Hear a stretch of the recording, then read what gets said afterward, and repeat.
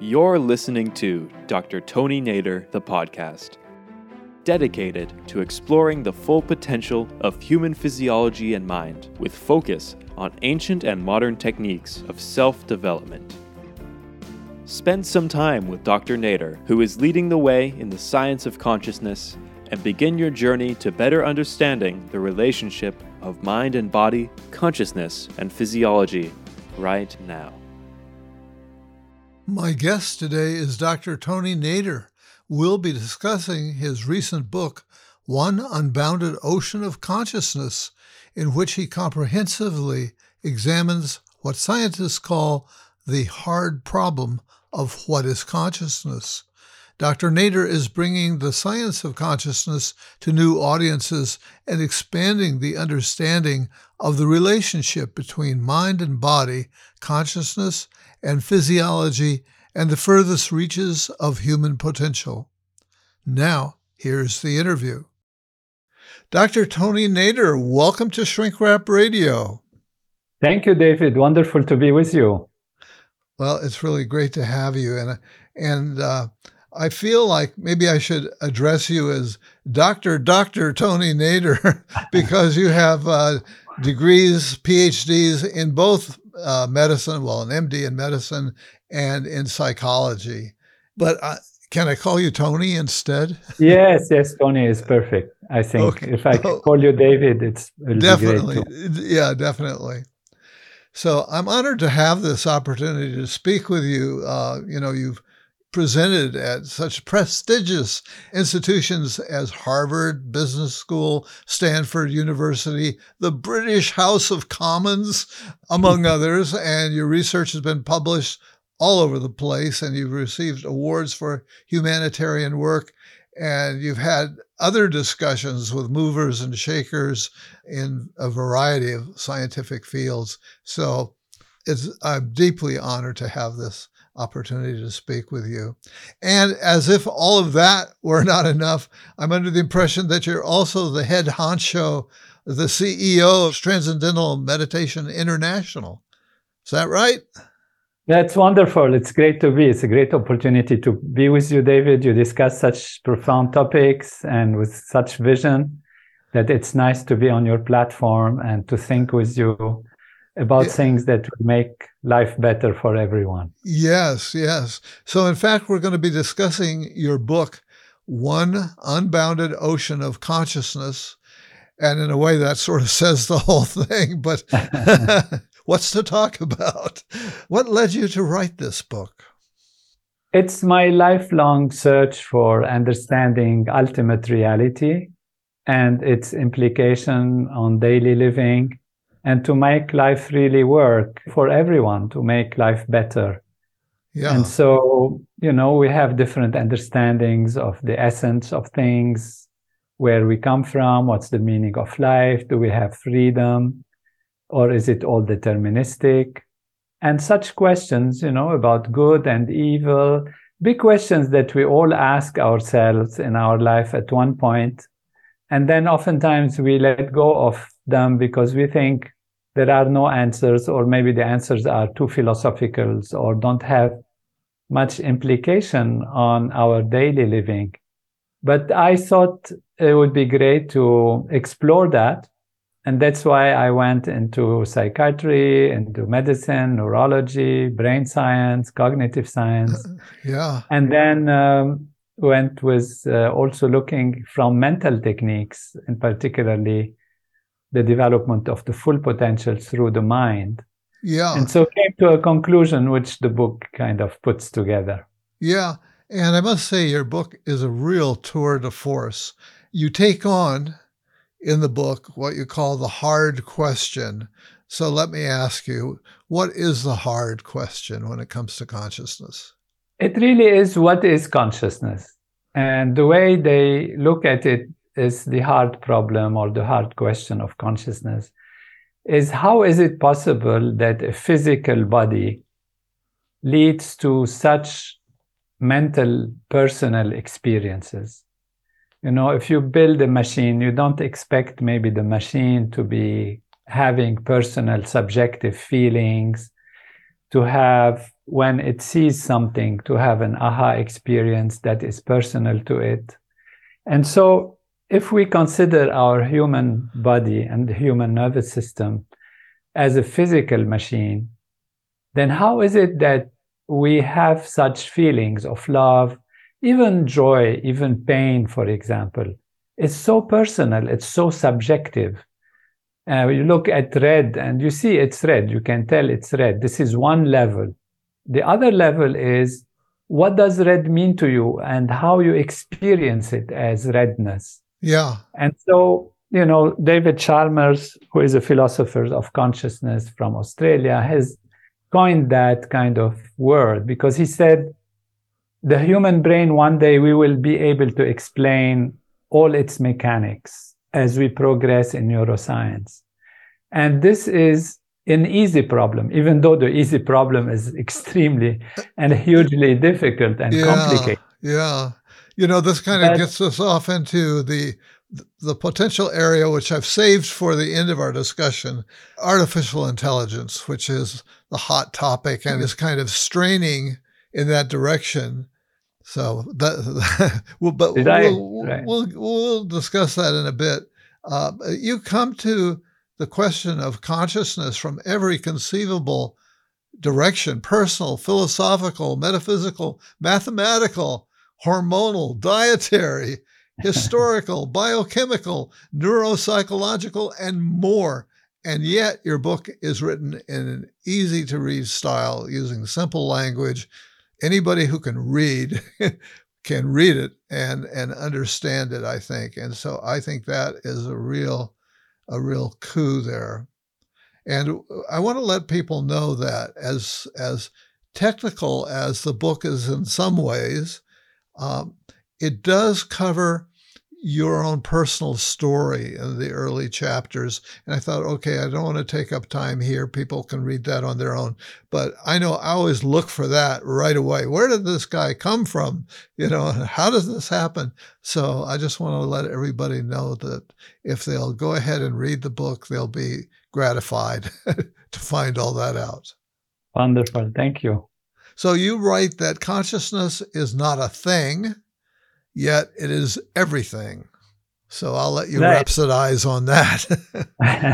Right. This comes back to the hard problem, the hard question. If we think consciousness is a product of the nervous system, then we have a real problem, which scientists have not even come close to be able to have even a hint about how this could happen. There are theories about quantum mechanics. There are theories about, unified field theories and different advanced theories in physics that maybe there is a layer or a level of nature that is consciousness. But to have the physical body produce consciousness is something which we still have no clue about how it could happen. So there have been philosophically two or three, if you like, and many subdivisions of understanding consciousness and material physical life.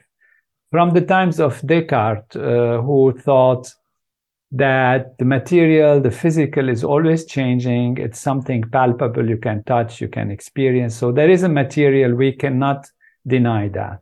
Then he said, if I think very deeply about my existence, and I think that all this material physical is always changing, and it is also subject to how I experience it, because in my dream, for example, I experience a reality and I feel it is real, absolutely real. I can have even heart palpitations and all of that if I'm in a fearful situation during dream. But then I wake up and I see another reality. And if I'm drowsy, I see something in a certain way. If I'm awake and clear, I see in some other ways. And so this physical material isn't necessarily fully reliable. How do I know I exist? And he says, as we all know, this famous statement, I think, therefore I am. And therefore the reference to thinking, to consciousness, I am conscious, and therefore I do exist. So there is an existence which is reliable, and that is based on consciousness. So then he said, okay, then therefore there are these two aspects. There is consciousness and there is matter. And these are two different aspects, and reality is made out of these two different things. Now, there are the materialists or the physicalists, if we call them, who believe that matter is everything, that energy starts from somewhere, we don't know where, and it builds up and gets complex and builds up our body, builds up our complex nervous system. And then our nervous system is so complex that then it can have what we call consciousness. And many have thought that it's a human consciousness only, because maybe animals don't have consciousness or plants don't have consciousness. And of course, this has been discarded as we have more experience into relation, and we can talk about this, that actually animals, even plants, have some degree of consciousness. So this led to some people saying, well, everything maybe has consciousness, therefore there is something, and that thing, whatever it is, has consciousness, as if, again, we go back to what they call the dualist perspective. Two values, consciousness and matter.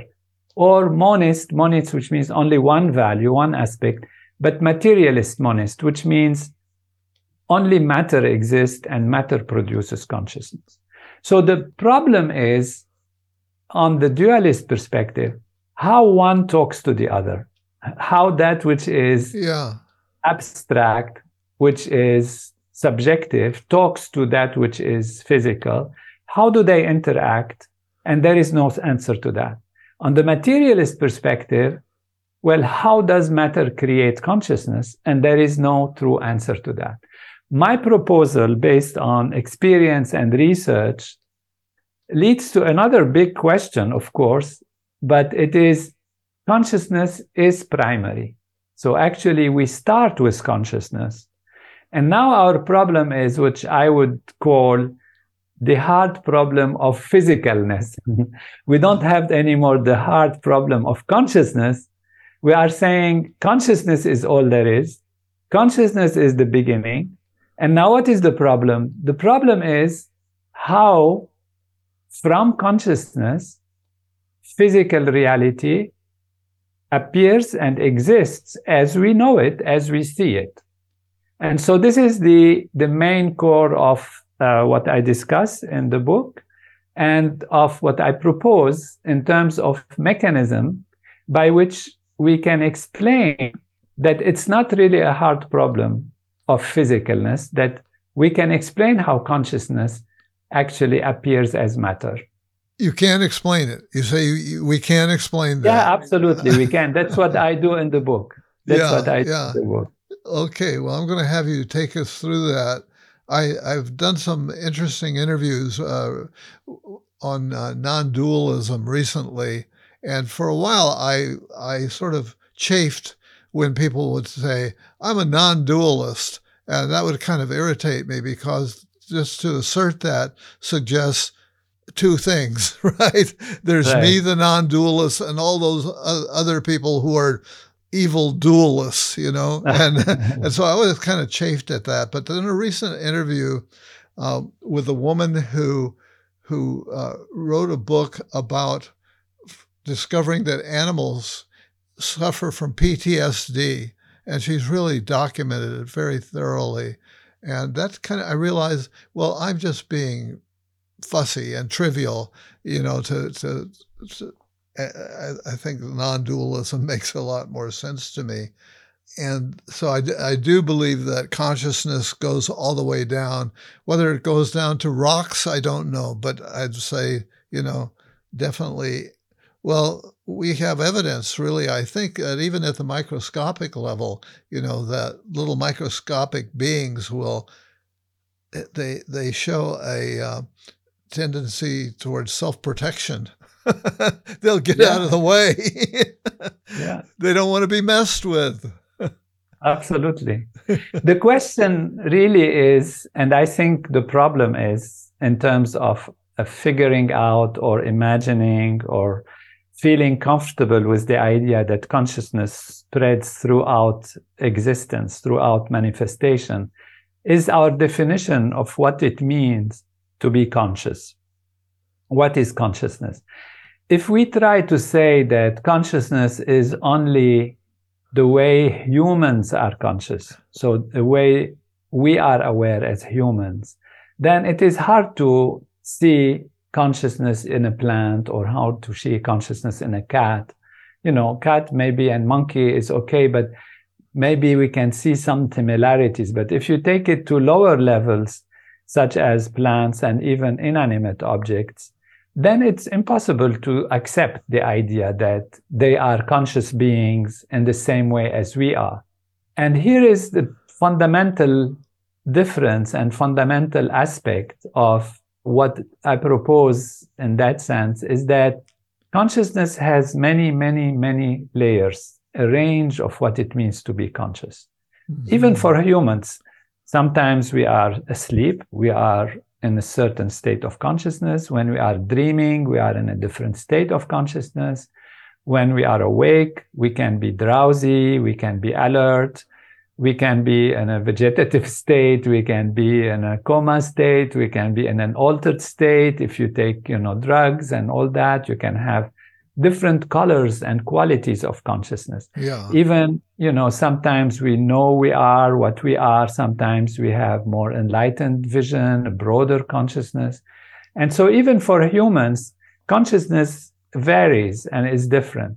Now, I'd like to extend the concept of what is consciousness to any sensing, any detecting, any reacting to, any feeling, anything that interacts with anything else is consciousness, but different, which means there is minimal consciousness, almost no consciousness at all, but at least some minimal. And then there is a gradation of consciousness going to plants, animals, humans. And that definitely makes sense to me. I think we have tended to think that the ability to be self-reflective, that's our human experience, and we don't know to what extent squirrels are self-reflective or not. Right.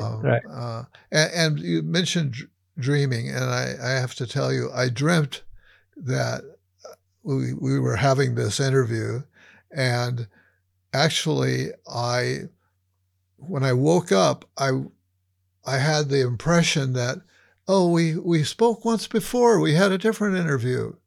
And I was almost to the point of looking at that up to see if in fact we had, because I wasn't sure. And then this other part of me clicked in, because this has happened to me before, where I'll have a dream and I think something is real after I wake up. And then I realize, wait a second, that didn't happen. And I came to that realization, before actually going to check through my archives to see if we had spoken before. Yeah. So, so I'm with you. And also I want to pick up on the point. Now, transcendental meditation is not considered a religion. You can be of a variety of religions and still gain from doing transcendental meditation. Can you say a little bit about that to reassure people on that point? Yeah.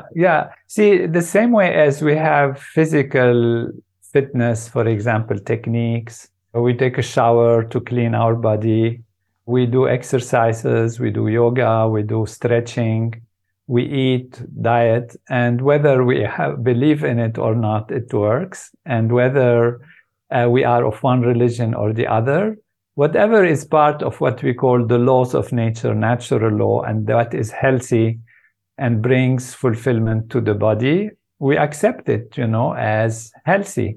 And so there is technology of the mind also, not just technologies of the body. So there is techniques to help the mind settle down, to help the mind become more peaceful, more alert, more creative, expand consciousness, expand our awareness, clean up the system from the stresses and strains and the fears and the insecurity. Like sleep. Sleep is a technique. And so, if somebody said sleep is a great thing and they are a religious person, then we don't say that sleeping is religious or sleeping is a belief system. Yeah. It's natural and it works. And so transcendental meditation is an ancient technique. It comes actually from the system of yoga. It's the highest level of yoga. It's yoga of the mind, yoga of consciousness, which brings the awareness to a settled state and thus releases the tensions and the stresses. Because when the mind settles down as one transcends, to transcend means to go beyond. And so we really go beyond all the surface values of activity. If the mind was like an ocean, activity of the mind is like waves on the surface.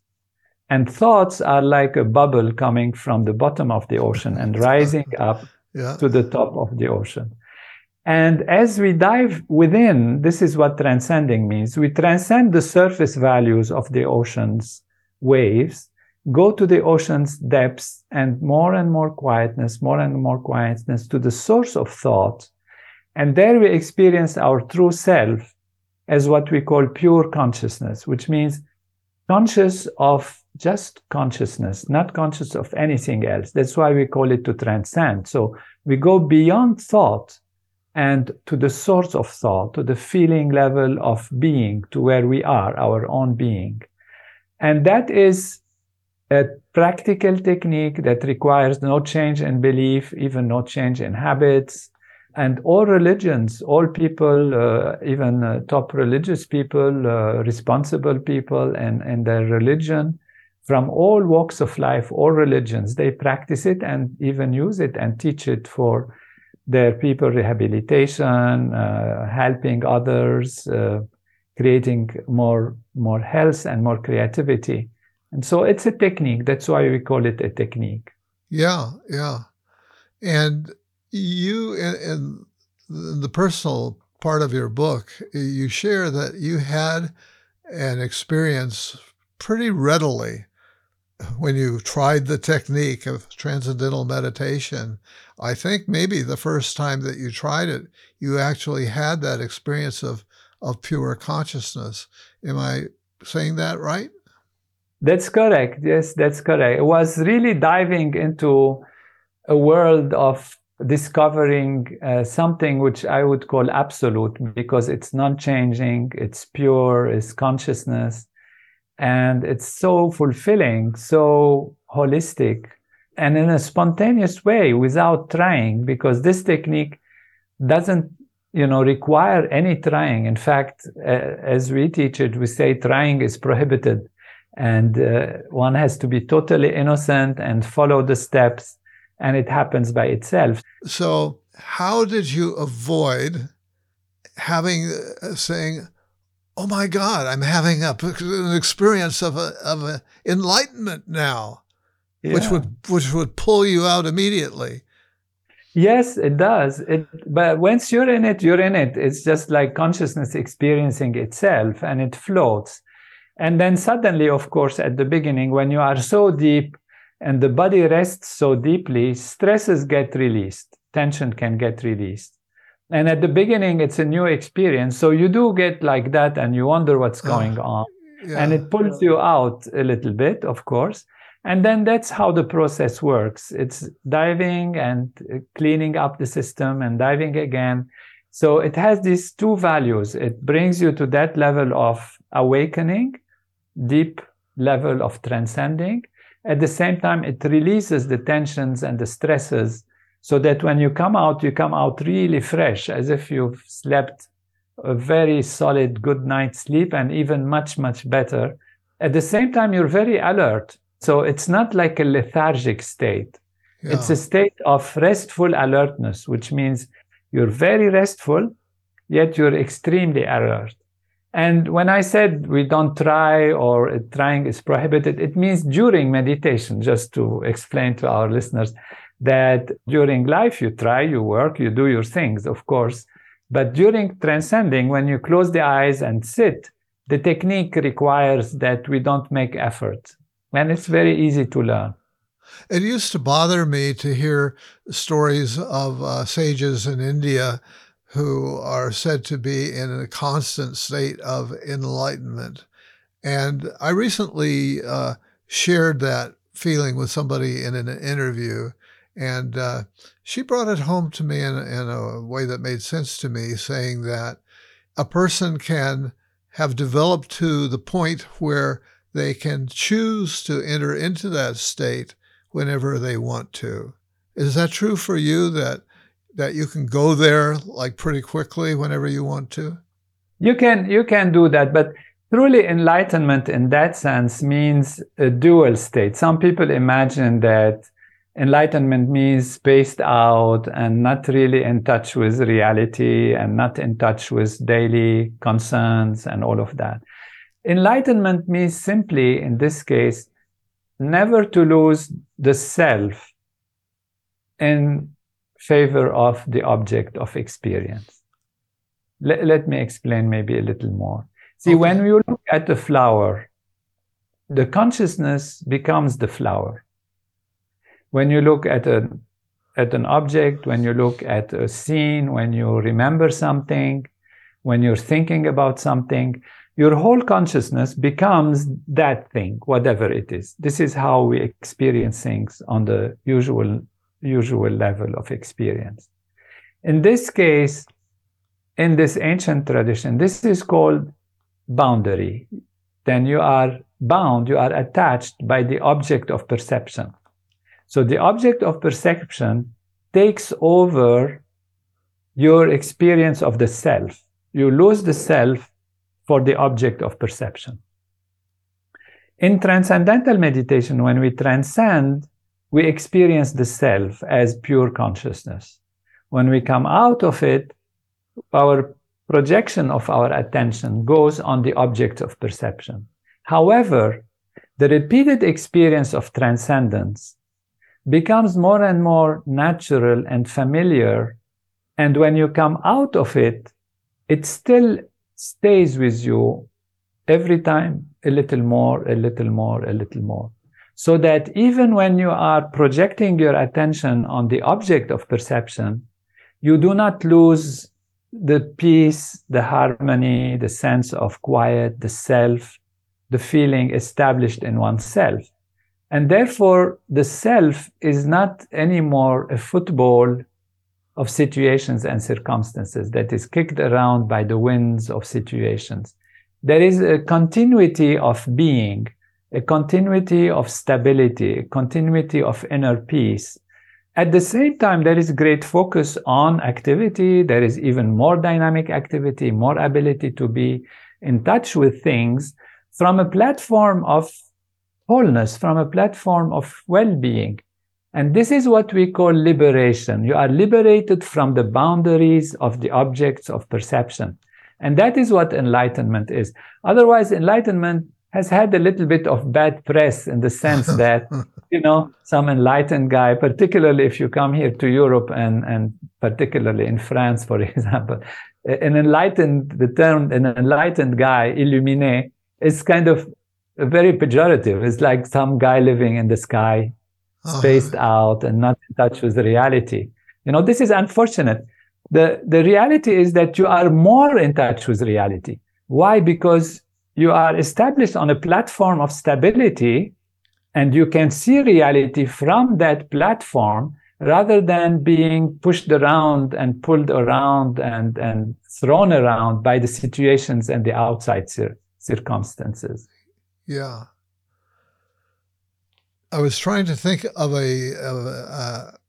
your book is filled with just wonderful metaphors that help bring the ideas to life. And I was trying to think of a metaphor, but it's not adequate. But I was thinking of people who are in grief, and that they, quote, suffer from a kind of dual consciousness, but not the one that gives you the sharpened for the healthy part, but they have that dual consciousness, as it's reported, of never really completely getting over the loss of the loved one, that it's always there in the background for them.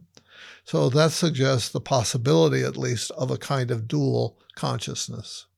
Yes, beautiful. Yes, beautiful, beautiful. It's an example. But in that example, it's the grief that takes the platform. Right. rather than bliss of being. And so, but as you say beautifully, it does demonstrate that there is a possibility of this dual existence in a sense.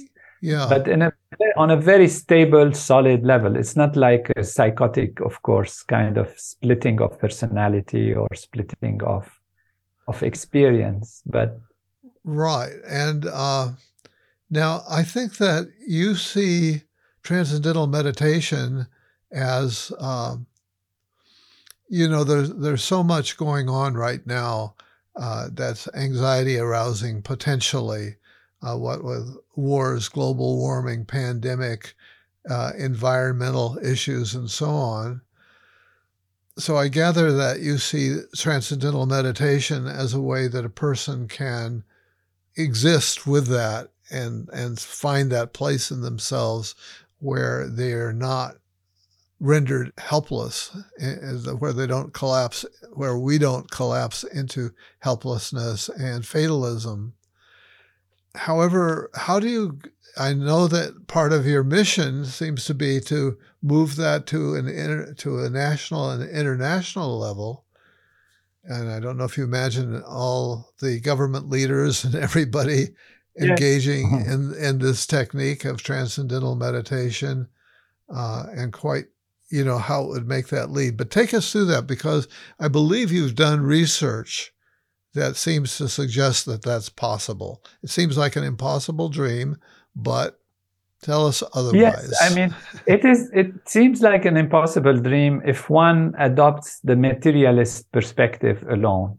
Okay. Then one has to try to find logic and understanding from the physical material level. And then you can say, how is it possible that one person transcending or using or improving their consciousness can influence other people's awareness? And there are different layers to that. Of course, to go back to these environmental and other problems, we know what to do. We know what needs to be done. We have analyzed it. Scientists have analyzed it, but people don't do it. They don't do it because of their limited consciousness, their fears. So they live in a world where there is anxiety, there is fear, and therefore they react on that basis with what we call simply a fight or flight response. So either you fight or you run away. And so if you run away, you can get depressed, you can get anxious, you can get like that. If you fight, you end up fighting, you create also problems and fighting.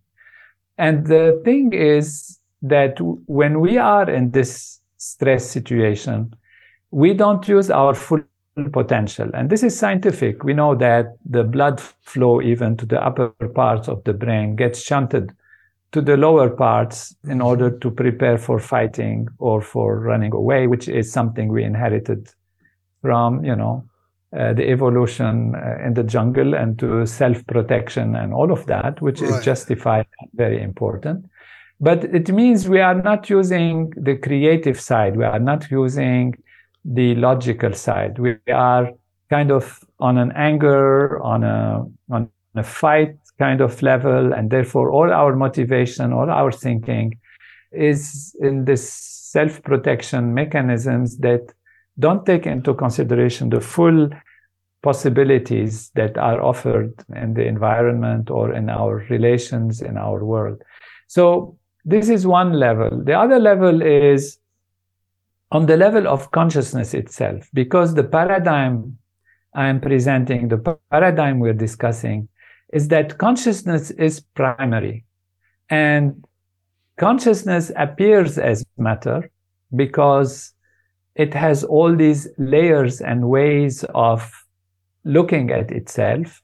This is also what is detailed in the book. And therefore, the field that is underlying all that there is a field of consciousness.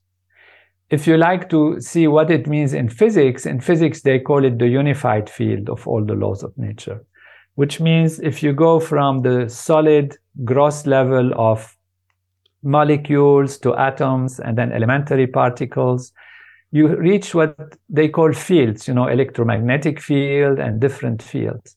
And scientists, physicists, now this is not philosophy or or ideas. It's physicists have found that these fields are more and more unified as you go to the smaller and smaller scales and deeper into nature, ultimately postulating one field, one unified field of energy or reality, that when it fluctuates and vibrates, like the ocean fluctuating and vibrating, it creates waves, and these waves appear as isolated particles. The particles combine, create atoms. The atoms combine, create molecules, and molecules then combine, creating cells and bodies and objects and all of that.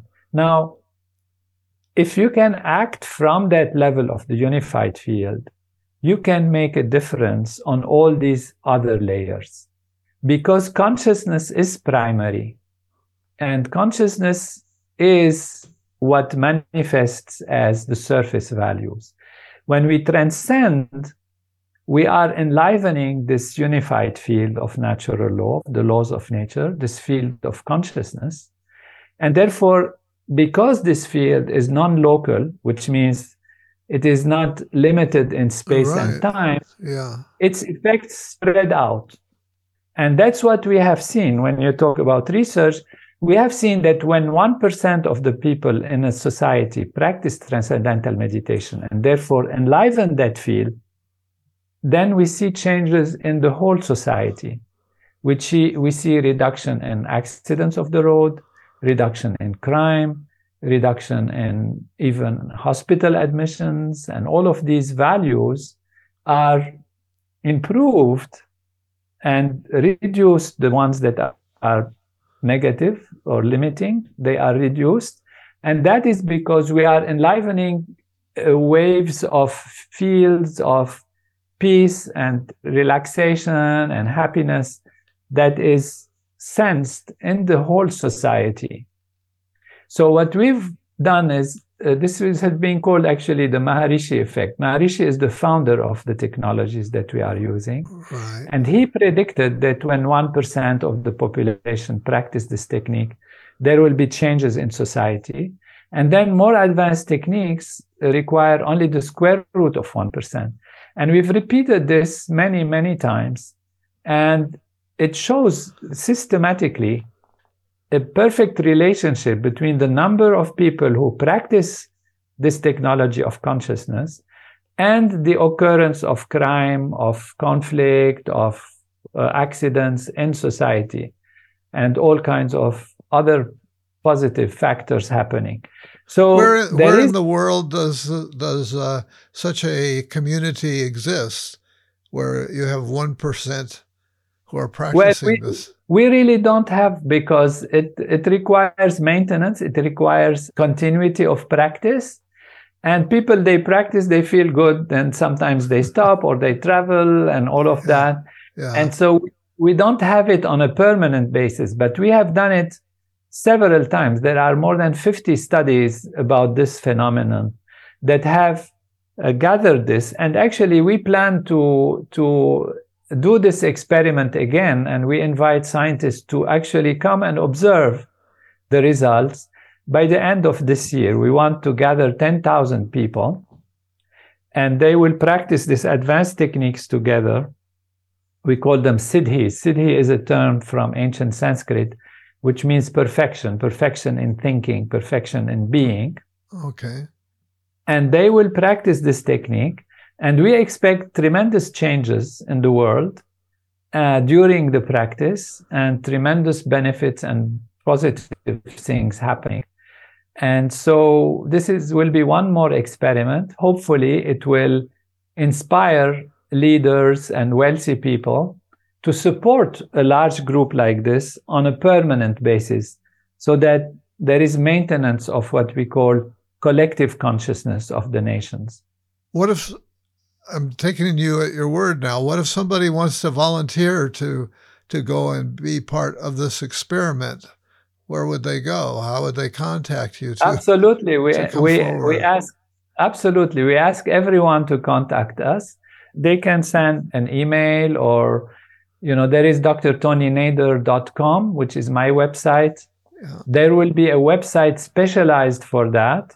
So we will soon have that site, and we can then give it to you. You can add it to the discussion we have.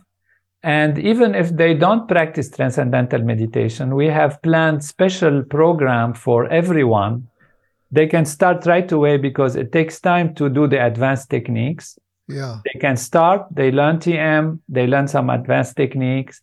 And then by 6 months, when we go to this course in December, January, then they'll be able to participate, and that would be great. Wow. See, it's not just sitting and thinking or having good feelings or good thoughts and good discussion. That's why we insist that it has to be transcendence. There have been many gatherings of people coming with very good will and practicing, different exercises, different yoga, stretching, which are all very good for health and for well-being, no question. But to produce the effect on the level of consciousness on society, you need to transcend and then know how to act from that transcendental level. And so we would like, to invite everyone, but those who want to participate in the project, they have to learn the advanced technique. So as soon as they can join, the better it is. Yeah. Right now there are experiments going on in the culture with people going off and for short periods of time, for maybe a week or a weekend or whatever, with psychedelic substances like ayahuasca. And right. And so where might that fit in, or does it fit in? Certainly it is an approach to altering consciousness. Yes, and these techniques and these trials, the advantage of them, if there is an advantage, is that one can experience that reality is different in different states of consciousness. Right. And therefore, you can go into, if the brain works in a different way, if you use some substances and all that, your appreciation of reality changes and you start seeing things and imagining things.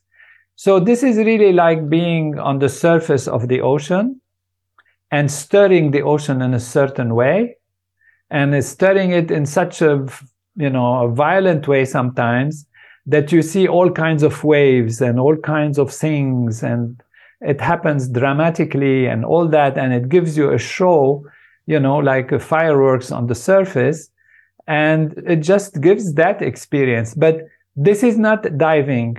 Diving in is going to actually no surface experience, but deep experience of the self.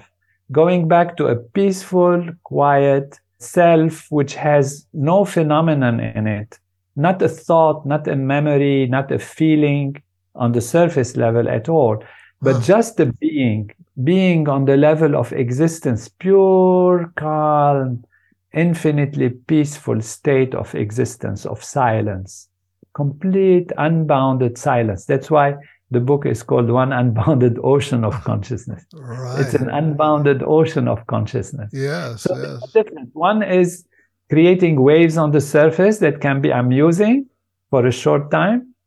It has its own maybe value of experience, but it shakes the system also. So one has to be careful.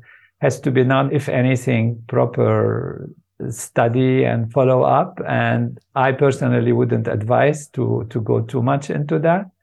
And the other one is just natural, simple, innocent, going back to the self, know thyself and be in yourself and discover that infinite silence within. Are there some people who maybe are not healthy enough mentally to undergo the process? Are there, I know like in psychiatric studies and psychedelic assisted psychotherapy studies, they screen people out based on, is there any trace of psychosis there, et cetera? Right. Does that make sense for the kind of thing you're talking about? And even in transcending, we have to be alert to certain conditions, and they would require then a gradual approach, a different approach, not directly transcending. Not that transcending has any side effects, but they will not really be able to experience the full value if they are not stable on the surface. And therefore, we'll have to take them to some level of stability with maybe diet, with medication if necessary. And then when they are well settled, then they can have this deeper transcending. Okay. So who's your target audience for this book? Who should get the book? I'd love it if everyone gets it, of course. Everybody, yeah. We pulled it out of print and out of the digital because we're preparing to make a real launch, a nice launch. So it's for pre-sale coming up in March in both digital and in paper in English. It is printed, of course, in Spanish, in Italian, and many languages, in Hindi also, and like that, many other languages coming up. It is an audio in English. I have read it myself. So for those who like to do audio listening, it is there on Audible, for example. And its audience is really everyone who is interested in the big questions of life and searching for answers. And it could be from high school to any kind of level of education or background. If one is not familiar with certain aspects of like physics and all that, one has to be patient and, jump to the other topics. Because in order to make it as complete as possible, I discussed some philosophical aspects and I discussed some biology and physiology. Yeah. And I discussed some physics also. So some people find the physics a little bit daunting, but the chapter on physics, one can just listen to it and whatever one gets. It's not essential for the heart of the topic. Yeah. When you were talking about physics a few minutes ago and about the field, the unified field theory, and it brought something home to me that I had been struggling with, which is and I know there's a term for it, but two particles that are physically separated, far apart, and if one is spinning, they will mirror each other even though they're not physically together. And so the idea that they share a common field, I think, explains that. Yeah, entanglement. That's entanglement, exactly. Entanglement, yes. Yeah, it's a big baffling thing, actually. It baffled Einstein because he couldn't believe it, that it could be possible. Right. Because how could it be that a particle on, let's say, on the moon and a particle on planet Earth, they are so exactly, spontaneously, and immediately interconnected. So when one flips in one side, the other flips to the other side to maintain the balance and the wholeness. And he said that it's not possible. If there is information going from one to the other, it has to travel faster than the speed of light, which is technically impossible. And that's what tells us that the universe is different than what our perception on the surface shows. And that is part of the logic that I use also, is that what we see is only one aspect of the reality. Yeah. We don't see all the spectrum of light, for example. We see only from red to violet. We don't see infrared. We don't see ultraviolet. We don't hear all the sounds. We don't hear this and that. And so we have a system that sees only part of reality, and a skewed part, which is based on how our perception is. Right. Our senses limit us. Our senses are, yeah. It's been pointed out that our senses are not windows to the world, but rather filters. Exactly. Beautiful. Yeah. Yes. Yeah. And I've been influenced very much by Jung's idea of synchronicity, and maybe that fits in here somewhere, because there are ways in which my life feels like has been influenced greatly by long series of synchronicities that just would defy any kind of materialistic explanation. Where are you with that woo-woo? Absolutely. I'm absolutely with you. This is, we are part of one ocean of being. Yeah. We influence with every action, with every thought, we influence that ocean. Sometimes very little tiny bit, and sometimes a little more. And when we are together and synchronous like this, that's why we want to create this 10,000 group, then our synchronicity creates a very powerful effect that spreads through the ocean of being and influences every aspect of existence. In the laser, for example, the laser light, frequency of laser light is the same as any light. It's not like something. Yet, the only difference is that laser light is coherent. So when one wave goes up, the other goes up, the other go down. So the actual light waves are incoherent with one another. And that's how you get laser light that can penetrate and even create tunnels in the mountain. These powerful laser lights, they can do that. Now, what they have found is when a small percentage of wavelengths of waves of light get in coherence, in a coherent fashion, then all the others, they align, they follow. Uh-huh. And so a small percentage of coherence leads to a large coherence. That also can explain how our phenomenon works. When a few people are in a state of harmony, a state of coherence together, they are in synchronicity, and they entrain, they bring in all the others also, so that there is a powerful harmony and coherence. And that is really what creates quite a bit of strength and inner coherence of society, which can then reject and be more powerful than factors that come and attack it. Well, this might be a good place to wrap it up. I'm feeling maximum coherence with you right now. And so this might be a good place to say thank you. And it's been, an honor and a pleasure to meet you, Dr. Tony Nader. Thank you. My great pleasure, David. It's wonderful to be with you. And, you mentioned artificial intelligence briefly. If you want me to say something, I would say that it is a powerful technology which can be very useful, but we have to raise human consciousness so that it can use it to the right aims and in the right direction. Otherwise, if we start thinking that it's a tool for fighting and destroying the other, then it becomes like the armament race. And people will be racing to use artificial intelligence for purposes that will end up being harmful. So what we need is raise individual and collective consciousness, so our dear world is thinking together, behaving together in harmony, for life to be something wonderful for everyone. That sounds good to me. Thank you so much. Thanks to you. Really a delight to be with you.